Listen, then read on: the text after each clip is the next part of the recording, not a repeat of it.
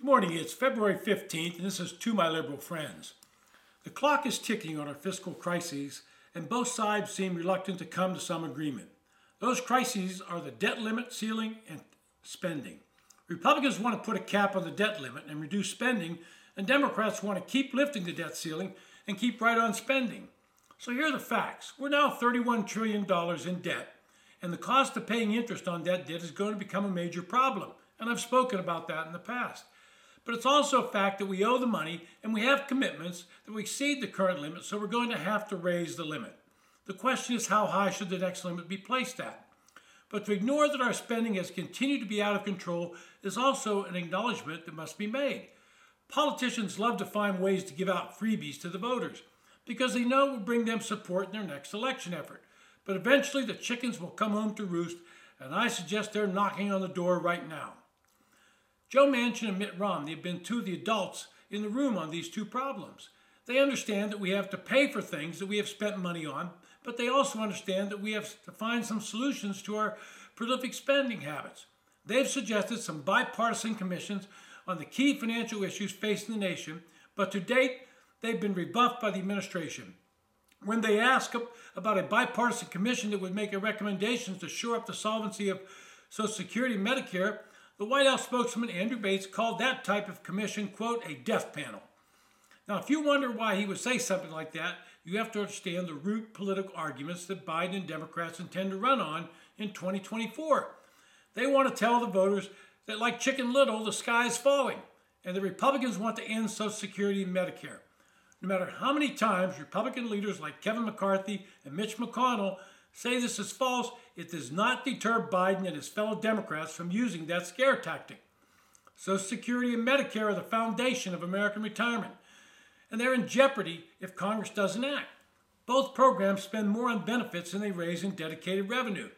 When their trust funds are exhausted, current law requires that benefits automatically be reduced to the level that can be paid for with incoming revenue. And that day is coming. According to the Congressional Budget Office and the program's trustees, it could be as soon as 2028 for Medicare Part A, the hospital insurance part, and 2033 for Social Security. The first step in solving these problems is for the White House to agree to negotiate on raising the debt limit and controlling future spending. Both Obama and Trump had to negotiate, and Biden's no different. Republicans then have to come up with a coherent plan to cut spending, not just some vague mention of how to do it. They have to show some specific programs that can be cut, and being honest, that means some parts of the defense budget will have to face the knife. As a veteran, I've long believed that you could cut spending at the Pentagon by saving some programs and making very useful cuts in others to save money. Once we've accomplished this sticky situation, we will have a new debt limit ceiling, and we will have a commitment from both sides to cut spending. Discretionary spending, which is what they're going to cut, is a small part of the budget, but it shows the intent to get our financial house in order.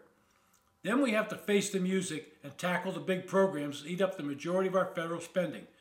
And I'm talking about the entitlement programs like Social Security and Medicare. The proposals by Senators Manchin and Romney had the support of 20 Democrats in the last Congress when they voted on a resolution calling for the commissions on all trust funds types of spending. It was common sense then, and it's common sense now. If the White House is unwilling to consider even having a conversation about the future of Social Security and Medicare, what's its plan? Is it Mr. Biden's position that a 23% benefit cut for Social Security beneficiaries, is that acceptable in 2033? That's what's going to happen if he and Congress continue to do nothing. Or does he simply want a future Congress to change the law and continue paying for those programs with borrowed money even after the trust funds are exhausted? Such a move would blow up the national debt and ensure in roughly 25 years of annual interest payments will surpass Social Security itself as the largest category of federal spending. Now, I've talked on this podcast before about some simple changes in Social Security that would help to make the program more solvent. They involve raising some of the ages for eligibility for benefits, thus reducing the cost, while at the same time increasing the amount of earnings subject to the FICA tax, which would increase revenue. I suspect that Joe Biden does not want to touch what's become known as the third rail of politics because he does not have the political courage to do it. He does not want to harm his re-election chances and would push the can down the road on these difficult problems, leaving them for future presidents and Congresses to solve.